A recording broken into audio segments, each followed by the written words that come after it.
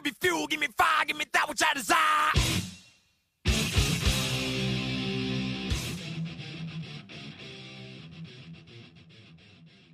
Hey everybody, and welcome to part 3 of the Metallicast in Summer for All series. I am your host and fellow Metallica fan.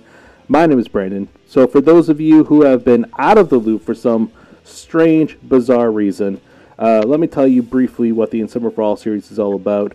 This is my weekly track-by-track breakdown of the Injustice for All album, leading up to its 30th anniversary next month in August. I'm going week by week, track by track, going in chronological order. Seeing how this is part 3, we are looking at track 3, Eye of the Beholder, and I'm very excited because this episode marks our first guest host of the In Summer for All series, Mr. Kevin Van Dam. Do you mind if I call you Mr. Van Dam? You can call me whatever you want. Then I will call you KVD. You wouldn't be the first and you won't be the last. How are you today, sir? I am well. I'm very well. Glad to be here. Thanks for having me on. Anytime. Thank you for coming on. So, first and foremost, actually, let me dive into that thank yous. I want to thank you for 3 things. One, I want to thank you for being a part of the Metallicast militia and being a big supporter on social media, especially on Facebook and Twitter. And I want to thank you for joining me on this episode and helping me out looking at Eye of the Beholder. And 3, full disclosure, this is take 2. Kevin and I attempted this last night, and because I am a podcast professional, we had some technical difficulties, and at the end of about 50 or so minutes, I realized it did not record. So Kevin, being as awesome as he is, has agreed to try this again. And here we are to talk Metallica. Hell yeah.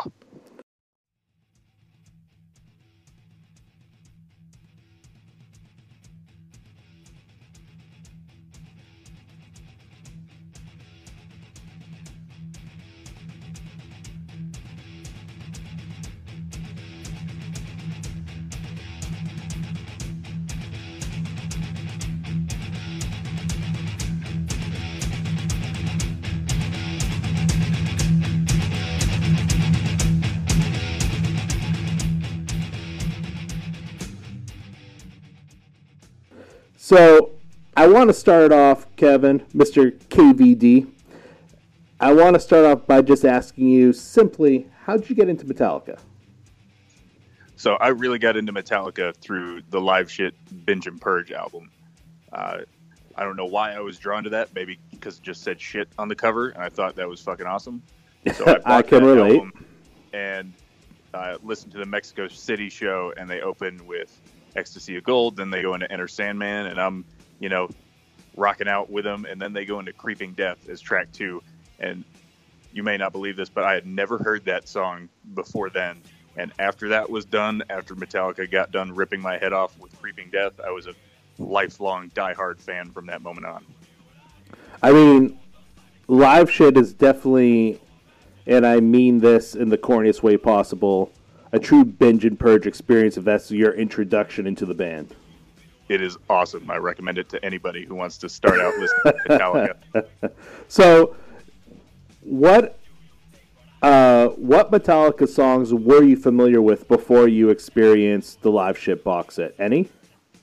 It was really, the stuff that's burned into your brain. If you were born in '86 like I was, I knew about the songs off the Black Album, and I had probably heard Master of Puppets a few times, and even one off of Justice, but that was kind of it. And I was like, I'm into this. I'll see what else they got.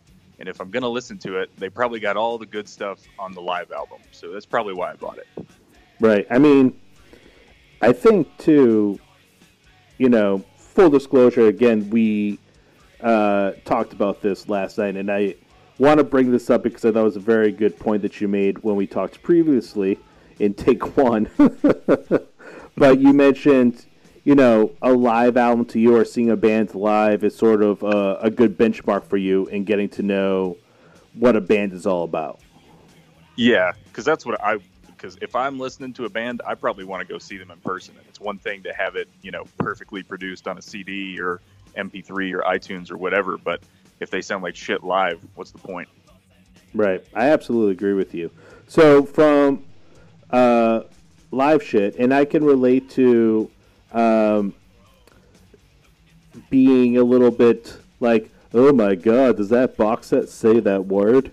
I know, like, I have this memory of going to my cousin's, and he is old. My cousin Mike, he's been on the podcast before. He's the host of Maiden Fan Podcast and here Metal Lab, and countless other podcasts underneath the Fans Not Experts umbrella, if you will. But he is older than me, and he was a Metallica fan. And I remember going to my aunt and uncle's house. It's probably for Christmas or some random holiday, and seeing that he had the live shit box set. And I just remember thinking, like, so I'm so young at this point, my only knowledge of the band is the Black Album. And I'm like, I know the Black Album, they have this other thing out, and it says a word that I'm not supposed to say. I'm not even sure if I'm supposed to be able to read that word, but I know what that word is, and that band is awesome. Because it says shit. Automatically. Even if they tried to cover it up with the parental advisory sticker. Yeah.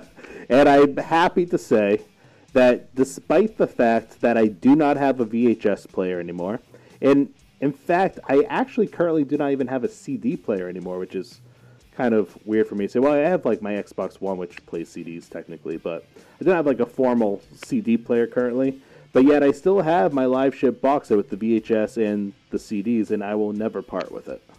Yeah, I still have the CDs. I didn't get the box set. I just got the CDs from Best Buy or whatever. But yeah, I haven't parted with it. And the only CD player I have is probably my car. Yeah. So where did you go from the live shit box set? What was like the next step in your Metallica journey? Yeah, it was a little interesting because I actually started listening to Metallica and picked up the Live Shit album about the same time Saint Anger came out. And whatever it was, whatever fate drove me, I didn't get off the ride after Saint Anger. I listened to it. I was like, that's definitely not the Metallica I just listened to off of this awesome live record. So I think it just pushed me back into the first 4 albums. So wait, Lightning, Puppets, and Justice. Not to interrupt you, but you went straight from the Live Shit box set, and Saint Anger was your first studio album that you like really experienced from start to finish. Am I hearing that correct? I didn't listen to it start to finish, but the singles that came out and that I was listening to, I was like, I don't think I'm going to buy that one. I'll see about all the old ones. I got you. Because you're hearing a band that sounds kind of the same, but also drastically different. Yeah. Drastic would be an understatement to me. Sorry, Tom Quick. Yeah. So then you backtracked. You said you checked out the first 4 albums. Do you remember what the albums were that you got in order, or like kind of what your first experience was with those first 4? I think it was because I was so in love with Creeping Death. I went to Lightning first, and then I went to Puppets, and then Kill 'Em All, and the last one was actually Justice. So I can sort of relate. I feel like, well, the Black Album was my first Metallica album. Like I said, that was all I knew about them for a period of my life. And then I was already burned in my head already. Yeah, and then I mean, I had like the cassette of that. I was listening to that album when I was in first grade through a next door neighbor, and then and then I got like the official cassette when I was in 3rd grade from a buddy for a birthday present. But that was I went through elementary school listening to the Black Album. I'm like, this is the only album that they have. I was clueless, you know? And then I remember hearing Until It Sleeps on the radio, and I was like, oh, there's a new Metallica song out, and I like it. And so actually my first 2 Metallica albums, and this is blasphemy to the hardcore 80 metalheads, I'm sure, but my first 2 Metallica albums were the Black Album and Load, just because of when I was born and when I was raised, you know? Yeah. And I actually love the Load and Reload albums. I mean, growing up in the 90s, that sort of sound probably gels with me better than some other people, but I think those albums are great. I absolutely agree with you. And I remember after Load, I was like, let me go to like my local record store and check out what this band is all about. And I remember looking into the Metallica section. I was like, holy crap, they have 4 other albums out? And then I was like, I remember looking at each album cover. I was like, all these album covers are badass. I was like, but which one is going to piss my parents off the most? And then I went home with Kill 'Em All. I was like, between the album title and the blood and the sledgehammer, I'm like, I feel like when my mom asked me what I bought, she's going to be like, why the hell did you buy this? Exactly. Even though she knows the name Metallica, she's going to be like, wait, is this the same band? You know, kind of the same reaction I was having, especially after I actually listened to the album. I was like, wait, this is the same band? Yeah. Is this that Nothing Else Matters band? Yeah. And that was my introduction to thrash metal and like that whole movement. And it took me a few listens to get into it, to be honest with you. But once I was in it, I never looked back, man. And then I got Ride the Lightning, Master Puppets, and Injustice for All on the same day. And I was hooked. Yeah, they'll get you hooked quick. And then you go back to all their back catalog, and you're like, there's so much good stuff here that I haven't listened to, and I need to now. Yep. It was actually kind of exciting, even though I know this was not a popular era of the band among, a certain percentage of their audience. But I mean, when I was in 6th grade, Load came out. When I was in 7th grade, Reload came out. When I was in 8th grade, Grudging came out. Like, that whole middle school era for me, it was like every year there was a new Metallica album. Whether it was original songs or cover songs or the live album that they did with the San Francisco Symphony Orchestra, there was like 4 years in a row there. There was just like boom, boom, boom, boom. And then it was not long after that Saint Anger came out, and I just remember being a senior in high school and dealing with all the haters, but that's another episode for another time. Then the lengths between Metallica albums got pretty long. Yes, too long. And I think it was 8 years between, well, let's see, Saint Anger was 2003. I believe Death Magnetic was 2008. Yeah, that was 5 years, and then 8 years, right? 8, 9, or whatever it is between Death Magnetic and Hardwired, which is an awesome album. Oh, both of them are awesome albums. I mean, I'll be honest with you. I like Saint Anger. It's not, at the top of my list for Metallica albums, but I think there's some bright spots on that album, and I'll get into that another time. But it was so refreshing to hear Death Magnetic when that album came out. That was just, to me, like, return to form. And that was like the first time in years that casual rock fans were like, oh, this is new Metallica and I like it. Yeah. At least that's how it felt to me, because when I was in high school, there were so many haters. And I mean, it was sort of like, I feel, and this is, I'm gonna make a comparison right now that I know somebody listening to this is gonna be like, what the hell is this guy talking about? But and a lot of people shit on Nickelback, including me. But like somebody out there is buying those albums because they're still selling tons of records and making millions of dollars. Right. And it's that not was like sort of how shows and no one shows up. Right. And that's sort of how it was during that era of Metallica, strangely enough. Like, you can hate Load all you want, but I think it just sold 10 million copies, Exactly. But I think it was just, more coming from that hardcore, old school 80s thrash metal fan base, this might be surprising, but they're a bit vocal. Yeah. Yeah, there's no more hardcore fan and no more hardcore critic than those folks right there. No, absolutely not. So, you kind of brought us through your abridged version, I guess. And I mean, I could talk about discovering this band forever, and I love hearing people's stories about how they discovered the band, and I just find that, I always find it fascinating, because everybody has a different story and a different entry point to this band because they've been around for so long. So I just think it's fascinating. But let's focus a bit, I guess, on the Injustice for All album. So you had mentioned, if I'm recalling what you said, that this was sort of the last of the 80s albums that you experienced, correct? Yeah, and it was probably just to get it so I could get the song One. And then after that, it was like, well, that's obviously the best song off that album. I guess I don't have to listen to the rest. I never really dipped into it all that much. Interesting. Why do you think that was? I have no idea. Maybe just the length of the songs. Maybe it was the production. Maybe I was just into load and reload at that time.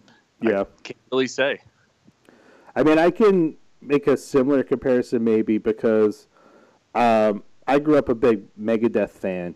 And, I mean, I still consider myself a pretty decent Megadeth fan, but what they've done for, like, the last decade or so just does not interest me much. I think it's sort of generic and whatever. But I remember buying the Rust in Peace album, and even though I was into the other Megadeth albums I owned, I was like, just not really... I was just not getting it upon first listen. Yeah. And then I kind of went back to it like a year later, and I was like, this sounds fucking phenomenal. Well, I was so dumb, and I think that perhaps maybe is the same thing with the Justice for All album. And I'm making that comparison because Rust in Peace to me is just super progressive and very complex song structures, odd time meters. In Justice for All, obviously very similar. You have longer songs, complex song structures, odd time meters, etc. Yeah, definitely. I think it's just one of those things, it'll hit you and it's going to hit you, and you just don't know when that is. But the last couple of years for me has definitely been And Justice for All moving up the rankings of my Metallica albums. That's interesting. You know, I've heard that too from other people because I have a really good friend who's into metal, and we text every single day, and I feel like 75% of our text messages is just about music. And he texted me like a few weeks ago and was like, dude, why do I not listen to Injustice for All more? He goes, this album's phenomenal. But I think it's a classic album. It's a landmark album. In a lot of ways, because of one, it ended up being their breakthrough album. But I think as far as like their first five, it kind of gets lost in the shuffle a little bit. Yeah, I totally agree. Totally agree. One kind of overshadows it because it was like their first music video, and everybody kind of got introduced to them that way, and then everything else kind of got lost a little bit, except for maybe Blackened, because that's a fucking awesome song. Dude, I love that song. I think that is one of the best openers that they've ever recorded in terms of opening tracks. And I was really nervous going into part one of In Summer for All because that song is all over the place, man. I was like, how am I going to... Like, my goal with this In Summer for All series is to kind of... I want to break down the songs, but not necessarily, like, riff by riff, or... Like, I want to touch upon this and that and kind of give an overall general picture in terms of, like, they use this odd meter here. Let's talk about the lyrics here and just sort of give an overall picture. But with Blackened, there's so many different time changes. I was like, how do I break this down into like a coherent, simple episode that's not 3 hours long? Yeah, that's difficult because no matter how many times I've heard it, it still sort of outmaneuvers my brain at certain points. Yeah, I mean, it goes from like 7/4 to 6/4 to 4/4, and it's just bounces around all over the place. I think it might have the most time changes than any song Metallica has recorded. And when you look at their catalog, especially just the Injustice for All album, like itself, that's saying a lot. Yeah. I can't think of anything off the top of my head that would rival Blackened in that way. No, I'm not. Neither can I. And, I wonder, though, this was one of the things I touched upon in part 2 of the In Summer for All series when I was talking about the song Injustice for All, was sort of the length of the songs and how the band was just getting kind of tired of playing them live, and how that sort of led to the Black Album era where things were a little bit simplified, let's say. Yeah, for sure. Everything's sort of distilled into into shorter songs, into a little more groove, not pushing the boundaries quite as much in terms of, difficulty. Absolutely. And, when we did this the first time around last night, you had mentioned the Justice Medley, and I got to be honest with you, that was the first time I remembered about the Justice Medley in a number of years. So I actually went back to it earlier today, and I was listening to it. Oh, I love it. I play it all the time. Yeah. It's very well done, like in terms of the blending of the tracks and stuff. But it's funny because if you go back to the Live Shit Binge and Purge box set, listen to James Hetfield introduce the Justice Medley, and he's even like kind of making fun of themselves in the length of the songs where he's like, "You want us to play every song? Yeah. We will be here all night." I'm paraphrasing, but basically that's what he's saying. Yeah, that's probably how they felt on the Justice tour. And you can see it. I mean, there are only a couple of shows that are on livemetallica.com of Eye of the Beholder, and it doesn't come off that great live. It's like the only Metallica song that somehow does that. But I was kind of disappointed. Got to be honest. For Eye of the Beholder, is that what you said? Yeah, for Eye of the Beholder. Not the Justice Medley, because that always kicks off with that awesome Eye of the Beholder riff. Yeah. But they didn't go into any of the verses, lyrics, or anything. Yeah. But yeah, the whole song, it's like, I don't know if this necessarily works live. It's not like Blackened. That's interesting. So why do you think, I'm going to put you a little bit on this, put you on the spot a little bit. Why do you think maybe it does not translate well live? Do you think it's something for the band, or do you think more so for like the audience? I don't know. I don't think that the band, maybe it was just the time frame. Maybe they were tired of playing it at that point when those shows were done, but it doesn't seem like they're all the way into it. The vocals in particular doesn't come off as well as it does on the album. Maybe that's just the reason, because I'm kind of picky about that. I love James Hetfield's like old school vocals, and when it's off like that, I'm just a little disappointed. Yeah. I think, to be honest with you, I think he's getting back. He's on the current incarnation of the band, if you will.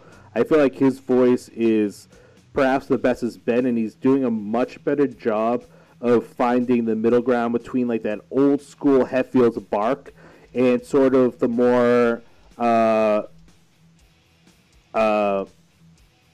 melodious voice that he found during like the Load Reload era, and he's sort of blending the two together more flawlessly. I know he was a victim of like a lot of criticism for a number of years with his live performances and how his voice sounded, and I think he's sort of just worked on his voice so much that I got no complaints how he sounds. I think he sounds excellent these days.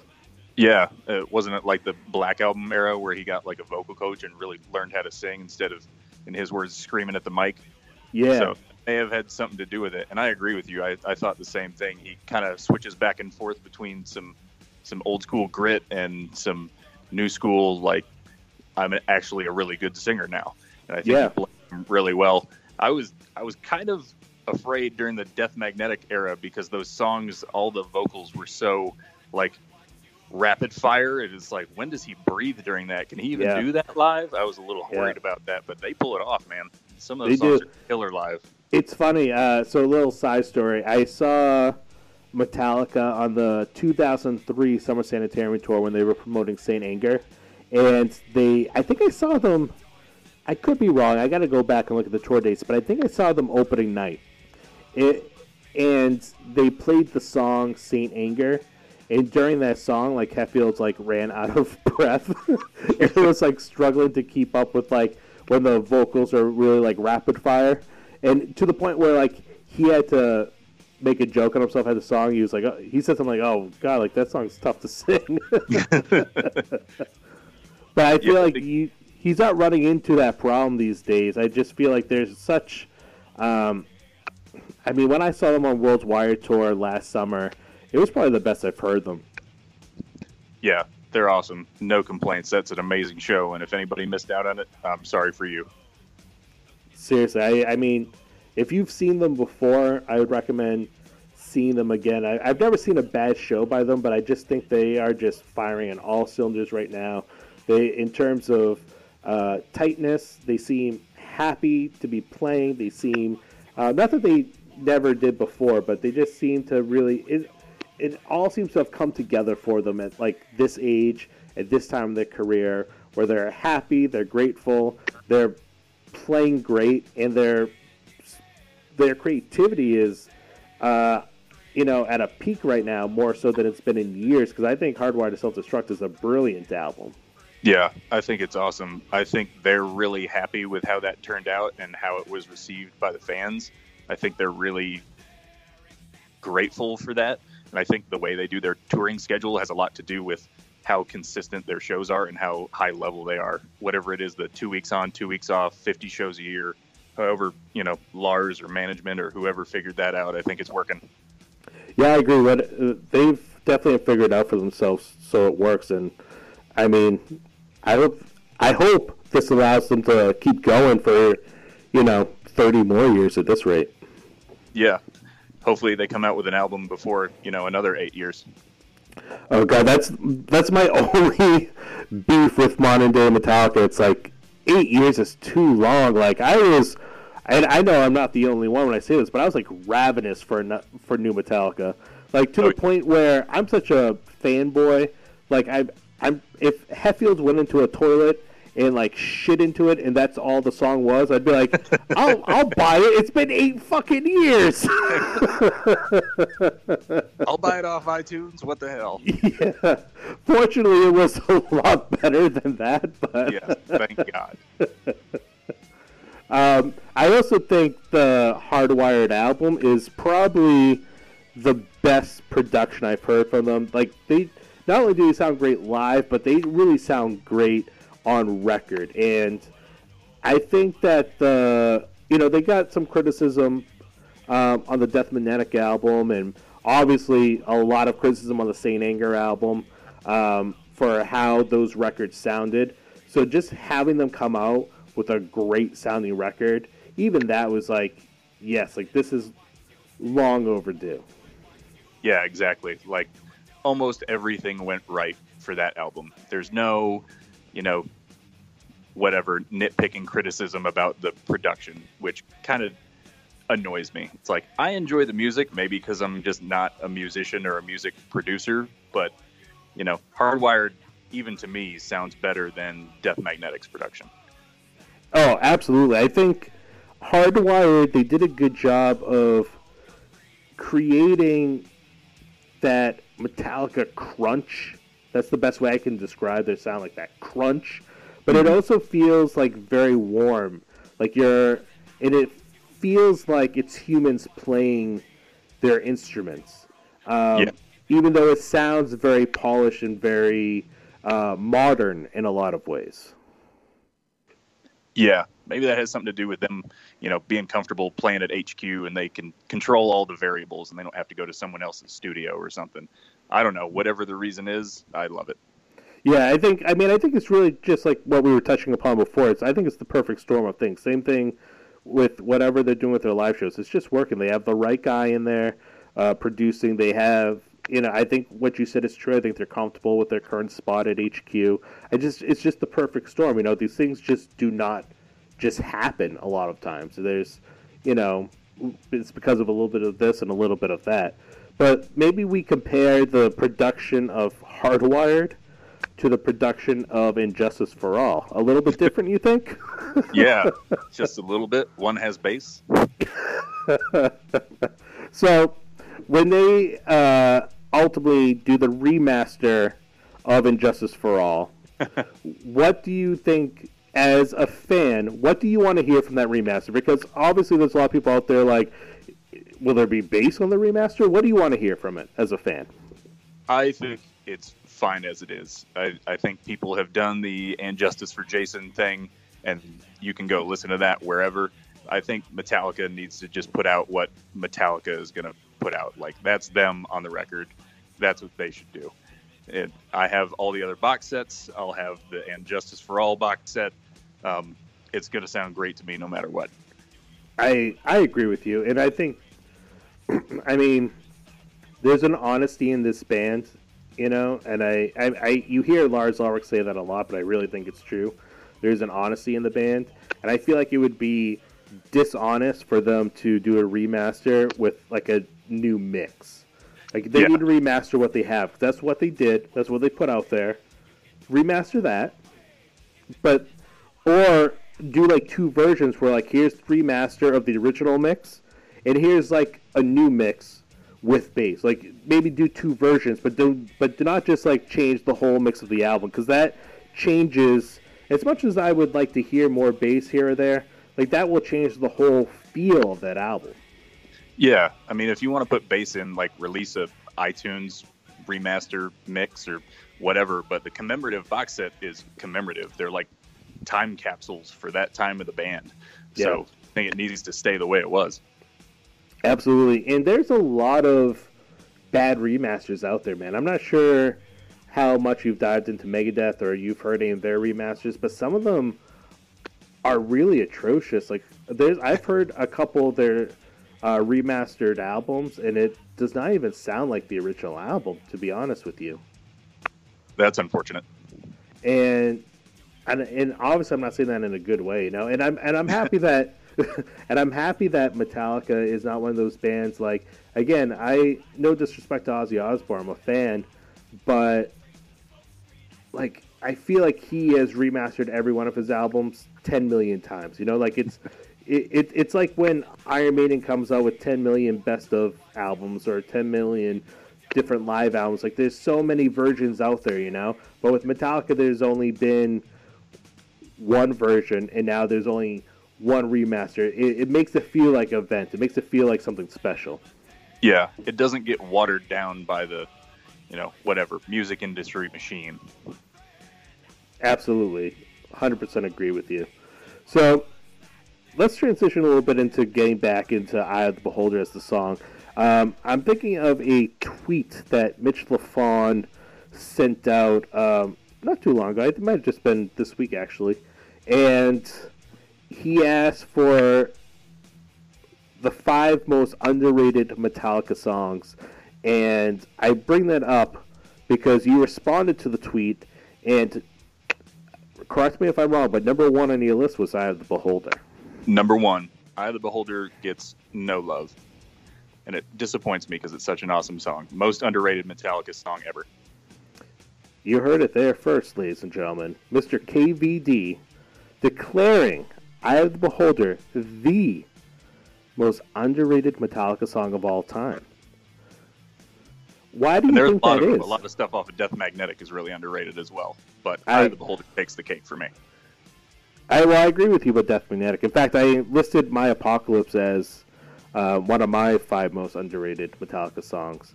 Why do you think Eye of the Beholder is such an underrated song in their catalog? Why do you think that is? I think it has to do with, one, being such a huge song off that album. Blackened is a great opener. And then the second track is And Justice for All, which could get like long and repetitive for people. And it's got to follow Blackened and Justice for All and try and make an impact. And I think it kind of gets steamrolled by those 2 tracks for whatever reason. Yeah, that's interesting. Album placement. I mean, album placement is everything, in my opinion. Not everybody these days likes to listen to a record as like an album, but I think metalheads are the exception to that rule, and just old school music fans are the exception to that rule. So I really believe in album placement with songs, and so you might be onto something there with Eye of the Beholder. It's sort of sandwiched there between a bunch of giant songs. Yeah, for sure. Kind of gets lost in the shuffle a little bit. Which is interesting. So just to give and I say that just so I can give a little bit of background on the song. So this was actually released as the second single. Harvester of Sorrow, which will be obviously a future episode in the Summer for All series, was the first single, but Eye of the Beholder was the second single from the album. So this was released as a song that Metallica was pushing to radio, I guess. Yeah, I always wondered about that. Like, it doesn't get any love, but the band obviously, or somebody in their camp, thought it was good and good enough to be a single. and it had Bread Fan on the B-side, and I feel like Bread Fan got more listens than Eye of the Beholder did. You actually might be right. I mean, let's actually look at Metallica.com for a moment. So I have the one thing I love about the Metallica website is that if you go into the music section of it, you can find out all this cool information about every song they've ever recorded. They have the songwriters, they have the full lyrics, they have all the releases that a song has appeared on, including like old school fan cans from the Met Club, like not even like official releases that you could buy in stores, but they have all that information on. But they also have live stats. So Eye of the Beholder has only been performed 125 times. Just on that Justice tour. Yeah, which is even crazier to me. So it was first performed on September 11th, 1988, and it was last performed on July 14th, 1989. So they performed it 125 times basically within a year, and they have not performed it. Outside the Justice medley, they have not performed any of it. They have not performed it as a full song since 1989. That blows my mind. Yeah, and even on the Justice medley, it's a very short part. It's basically like the opening riff and a little bit extra from the song, and then they roll into the rest of it. So they have kind of left it in the dust, unfortunately for me. Yeah, I mean, that I gotta say, when I was going back to that Mitch LaFon tweet for a moment, when I was thinking of my 5 most underrated songs, Eye of the Beholder did not even register for me. And in retrospect, I'm like, maybe because it is that underrated. It's so underrated it doesn't even get in the underrated list. Exactly. The hipster song of underrated songs. So, by the way, to go back to the original point, I just pulled up the Metallica.com live stats of Bread Fan, the B-side to the single. So, again, Eye of the Beholder was performed 125 times. Do you want to guess how many times Bread Fan has been performed live? 550. Less than that, but way more than Eye of the Beholder. It's been performed live 319 times. Huh. That seems low to me, but definitely more than Eye of the Beholder. But also, here's the time difference in terms of years. So, it was first performed in 1988, last performed May 7th, 2018 on the World Wire Tour. Yeah, they busted out in that cover slot. Yep. So, you're absolutely right. Perhaps Eye of the Beholder is so underrated that even the B-side, their cover song, is getting more love. I'm not sure, KVD, you might be onto something here. Or I'm in a very small camp.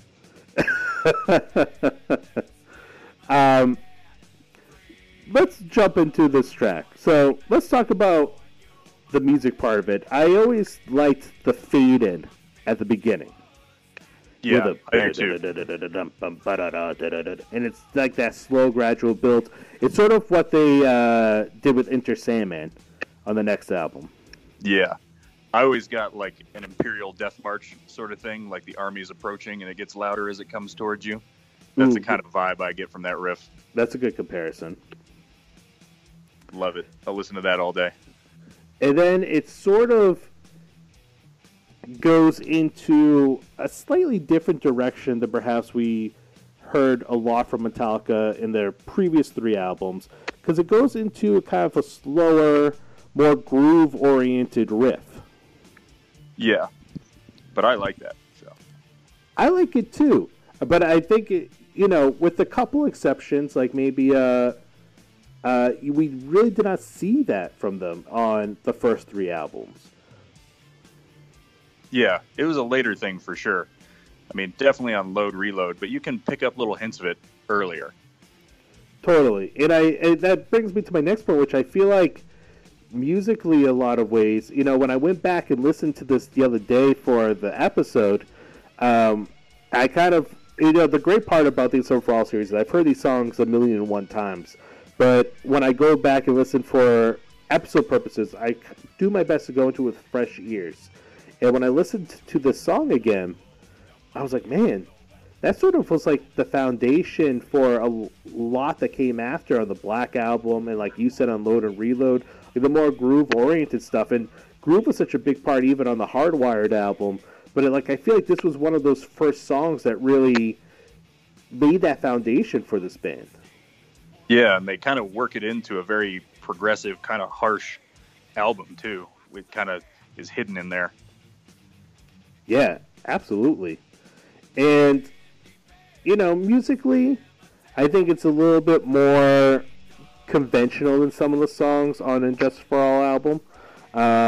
For the most part, sticks to 4/4 time. And if you're wondering what I'm talking about, please go back to again, I'm going to keep plugging myself here because I'm a whore. But go back to the Blackened episode, or go back to my Master Puppets track-by-track breakdown, and I kind of break down what a time signature is. But 4/4 is the most commonly used time in music, and so much so that it's often referred to as common time. So if you hear a song like Enter Sandman, that's pretty straightforward 4/4 time. So a lot of Eye of the Beholder actually falls into that. But then in the pre-chorus section, which is when Hetfield is saying, doesn't matter what you see, or into it what you read, that whole section, it actually goes into 12/8 time, which is a bit unusual. Not as unusual maybe as 7/4 and Blackened, but definitely not something you see every day. Yeah. Definitely not something you would see in later albums, for sure. Especially, you mean on the Black Album and Load and Reload? Yeah.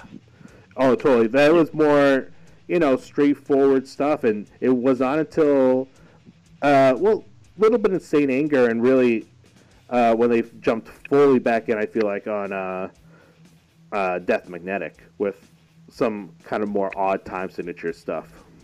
Yeah, I could see that. But, one of my favorite parts about this song and about the Injustice for All album as a whole are the lyrics. Oh, yeah. They're the best. I really think that I really admire the personal lyrics that Hetfield's got into on the 90s albums. Those I always just felt more personal to me as a listener. But there's something really just well done and articulate about the Justice lyrics as a whole, in my opinion. Yeah. As I've said before, I think James's lyrical writing superpower is he has lyrics that are vague enough or interpretable enough for you to put yourself in, but they're, very powerful. So somehow you can be unspecific and really powerful. I don't know how James pulls it off, but it's really, really awesome. And in this song, it doesn't matter what your political leanings are, whichever way you go, you kind of put yourself in this song and see the other as, the person trying to oppress you or, alter your perception or what you see as true. And I think everybody can relate to those lyrics somehow. Absolutely. I think too, tying into that point you just made, you kind of hear these lyrics differently as you get older even. So the meanings of the songs change as I grow up. When I first heard the song as a teenager, a line like, you could do it your own way if it's done just how I say. To me, that as a teenager was yeah, they're talking about my parents, they're talking about my teachers, what I am now. And what I'm doing to other teenagers. Hopefully, become what you've hated. Hopefully I hope that I'm pissing teenagers off enough to discover Metallica and rage against me. That's my goal. Doing the Lord's work. Yeah, doing the Lord's work.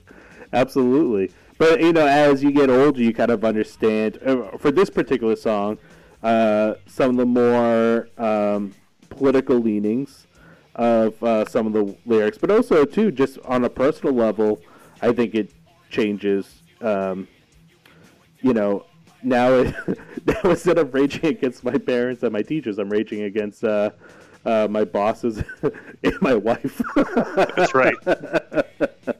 Whatever the generalized authority figure is, that's who we need to rage against. Exactly. I hope she doesn't listen to this. I didn't mean it, Mrs. Metallicass. I didn't mean it. But I always really liked how the lyrics of the song are structured. Every verse starts with "Do you? Do you? Do you? Do you see what I see? Do you hear what I hear? Do you feel what I feel?"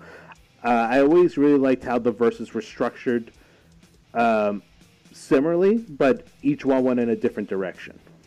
Yeah, I like the structure. Some people might think of it as like boring or repetitive, but I really like it. I think it kind of drives the point home of, hierarchy and rigidity and that sort of thing in the song. And I like all the verbs at the end of the first lines, like see, hear, feel, take, all that stuff. And it kind of goes from passive to active words as the song goes along. So it starts with like more sense type things, see, hear, feel. And by the end, it's trust, know, want. Like the person in the song is taking a more proactive point of view by the end. It's like, okay, now I see what you're doing to me, and now I have to figure out what I'm going to do about it. The song doesn't go past that, but I think the structure is really well thought out. I don't think that's an accident. That's a really good point. When you kind of, like you said, reanalyze those lyrics with what you said in mind, I can absolutely see that. See, hear, feel, take, but then it kind of evolves into fear, choose, need, trust. Like, it's definitely a lot more personal. Yeah, for sure. It's kind of like internalizing what's going on. Absolutely. I can see that. That's an excellent point. And, one thing I always liked about Hetfield when he writes, too, I feel like this is classic Hetfield, and sort of the beginning of sort of a trick he likes, where at the end he sort of turns it around, so it becomes like it goes from you to me or us. He takes it from what are you doing to this is what we are doing. This is what I am doing.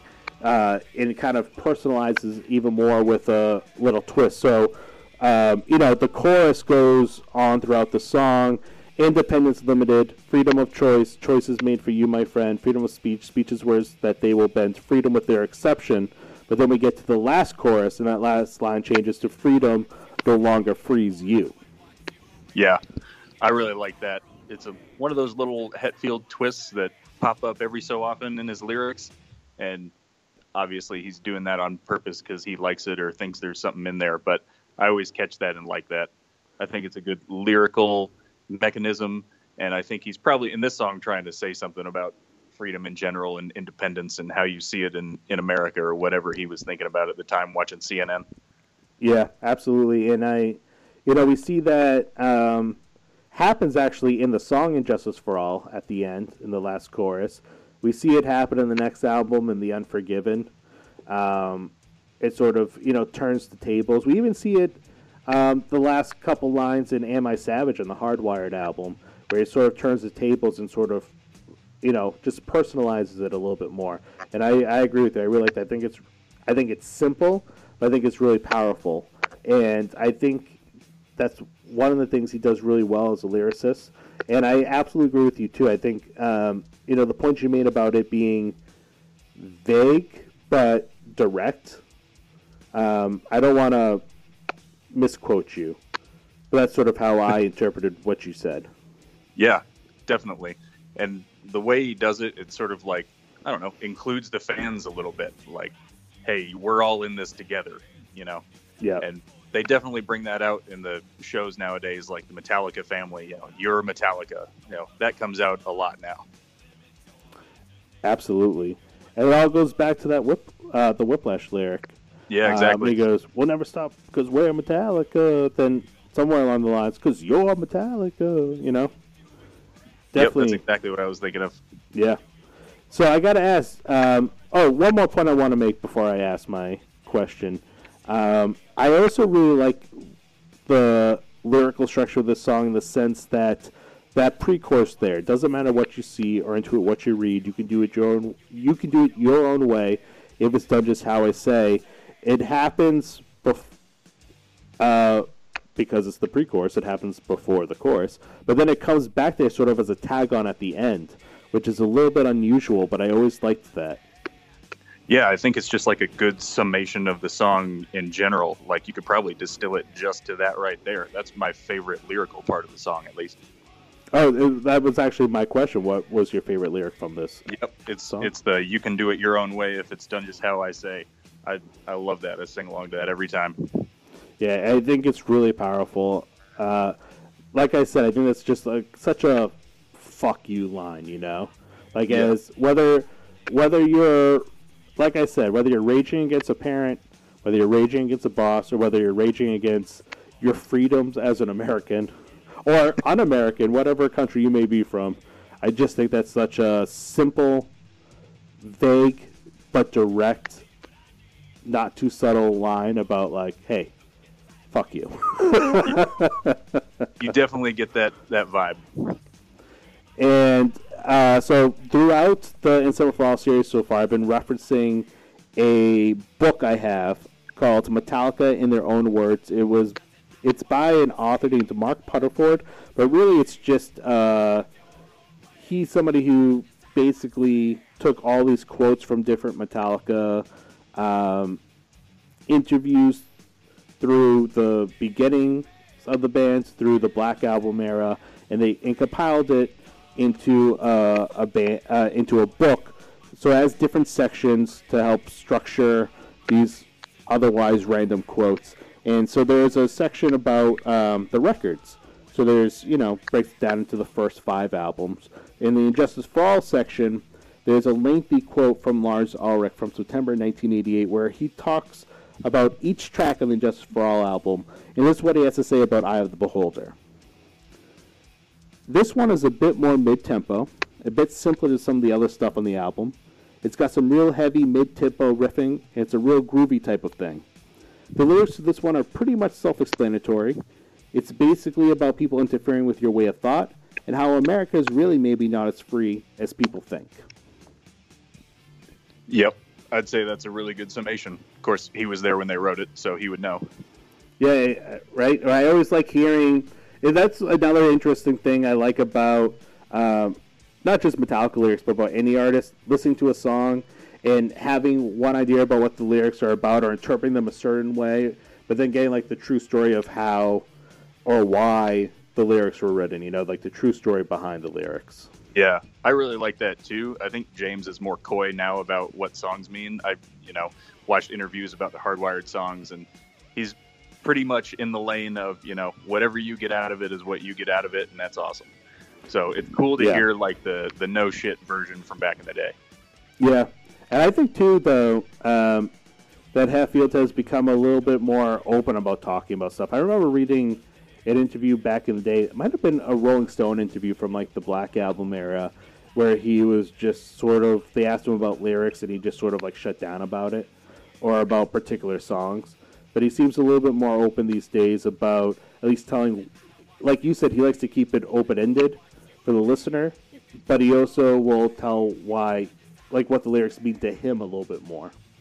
Yeah, exactly. Like what influenced it or what was he thinking about at the time? Like Here Comes Revenge, like he's pretty open about what influenced that and stuff, but you can still get out of it whatever you want to get out of it.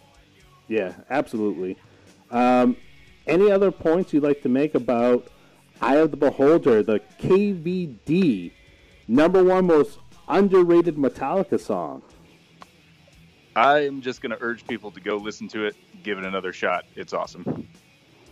So I'm fascinated to hear what all of you, the rest of you in the Metallicast militia, think about this song. Do you agree with KVD? Do you think this is one of the most underrated songs? If you need to listen to it again, like he said, do so. I'm also urging you to do so. And go into it with fresh ears and tell us what you think. Go on Facebook, go on Twitter, go on Instagram. I am at MetallicastPod on all 3. And I think we're going to wrap it up, KVD. Sweet. It was a good episode, I think. I really enjoy this. You're going to have to come back on and do this again with me. Hopefully, since this is no disrespect, since this is take 2 of Eye of the Beholder, I'm hoping when I press stop, there's not a take 3. But, here's the hope. But I do hope that you join me again on Metallicast. And again, I want to thank you not just for joining me, but for supporting the show. We're the new kid on the block in terms of Metallica podcasts, and I'm just one guy doing this in my basement. I always feel like I'm Metallica in their early years. I'm drunk half the time and trying to rely on word of mouth. And so I appreciate you and everybody else who's been a big support and helping spread the word. Thanks, man. Keep up the good work. Thank you, man. I appreciate that. And I end every episode of Metallicast with a Metallica cover. And what I'm doing for In Summer for All is ending each episode with I always say cover too many times when I get to this point. I've noticed that. Did you listen to that Blackened episode, KVD? The cover is covering the cover song. Yeah, I listened back to that. I was just like, oh, it was like Palm meet Head type moment, And then I tried to avoid it in the Just For All episode. I think I ended up watching that, and it's already a lost cause for this episode. Yeah, just lean into it. So I like to play a Metallica cover of the song that I'm talking about. That's better, right? Yeah, we'll go with that. And you actually recommended this cover to me, KVD, on Facebook. I'm going to end with a cover of Eye of the Beholder by the band In Flames. And go back. Check out the song with fresh ears. Let us know what you think. Download, subscribe, and review Metallicast on iTunes. Find In Summer for All and all Metallicast episodes on there, as well as Google, Stitcher, YouTube, and our home site, fans.express.com. Until next time, ladies and gentlemen, battle up your ass. Yeah! Say goodbye, KBD. See ya.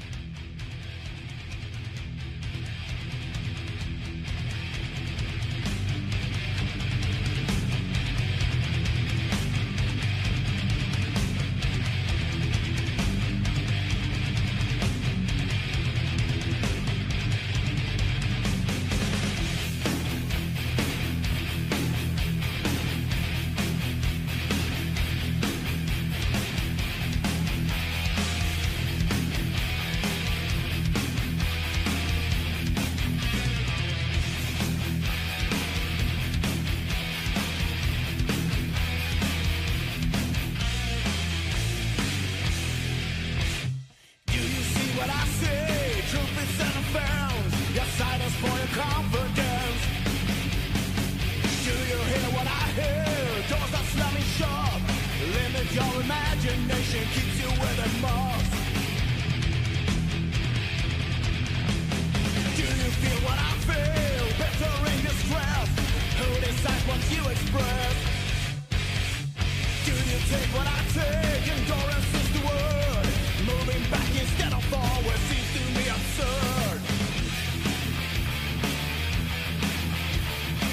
Doesn't matter what you say, I'm doing what you read. You can do it your own way. That is how I say.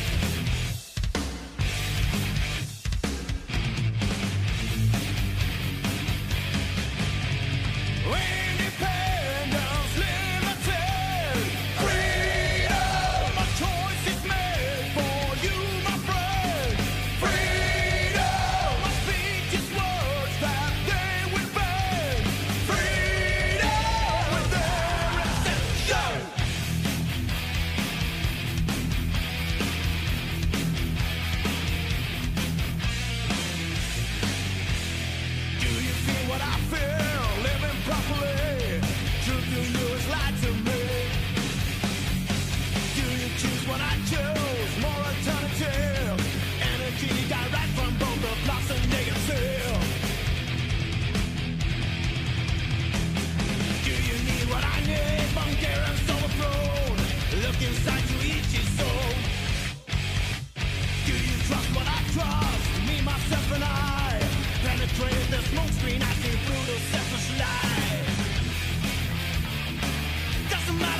you see or in doing what you read. You can do it your own way if it's not how I say.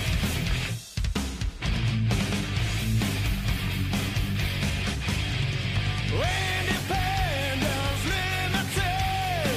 Freedom, a choice is made for you, my friend. Freedom, a speech is words that they will bear. Freedom, a very section.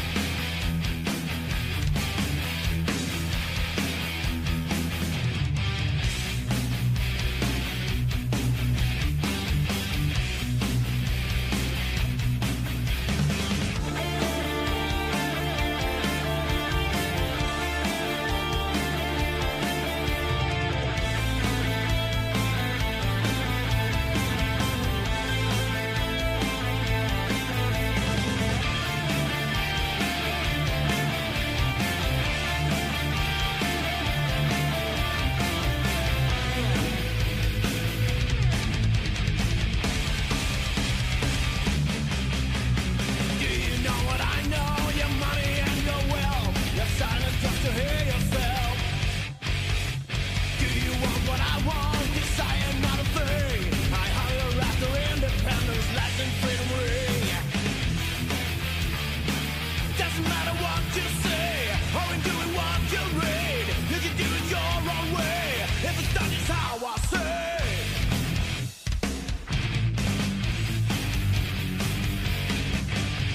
Independence limited. Freedom, a choice is made for you, my friend. Freedom, a speech is words that they will bear. Freedom, no longer freeze you. Doesn't matter what you say or in doing what you read. You can do it your own way if it's done is how I say.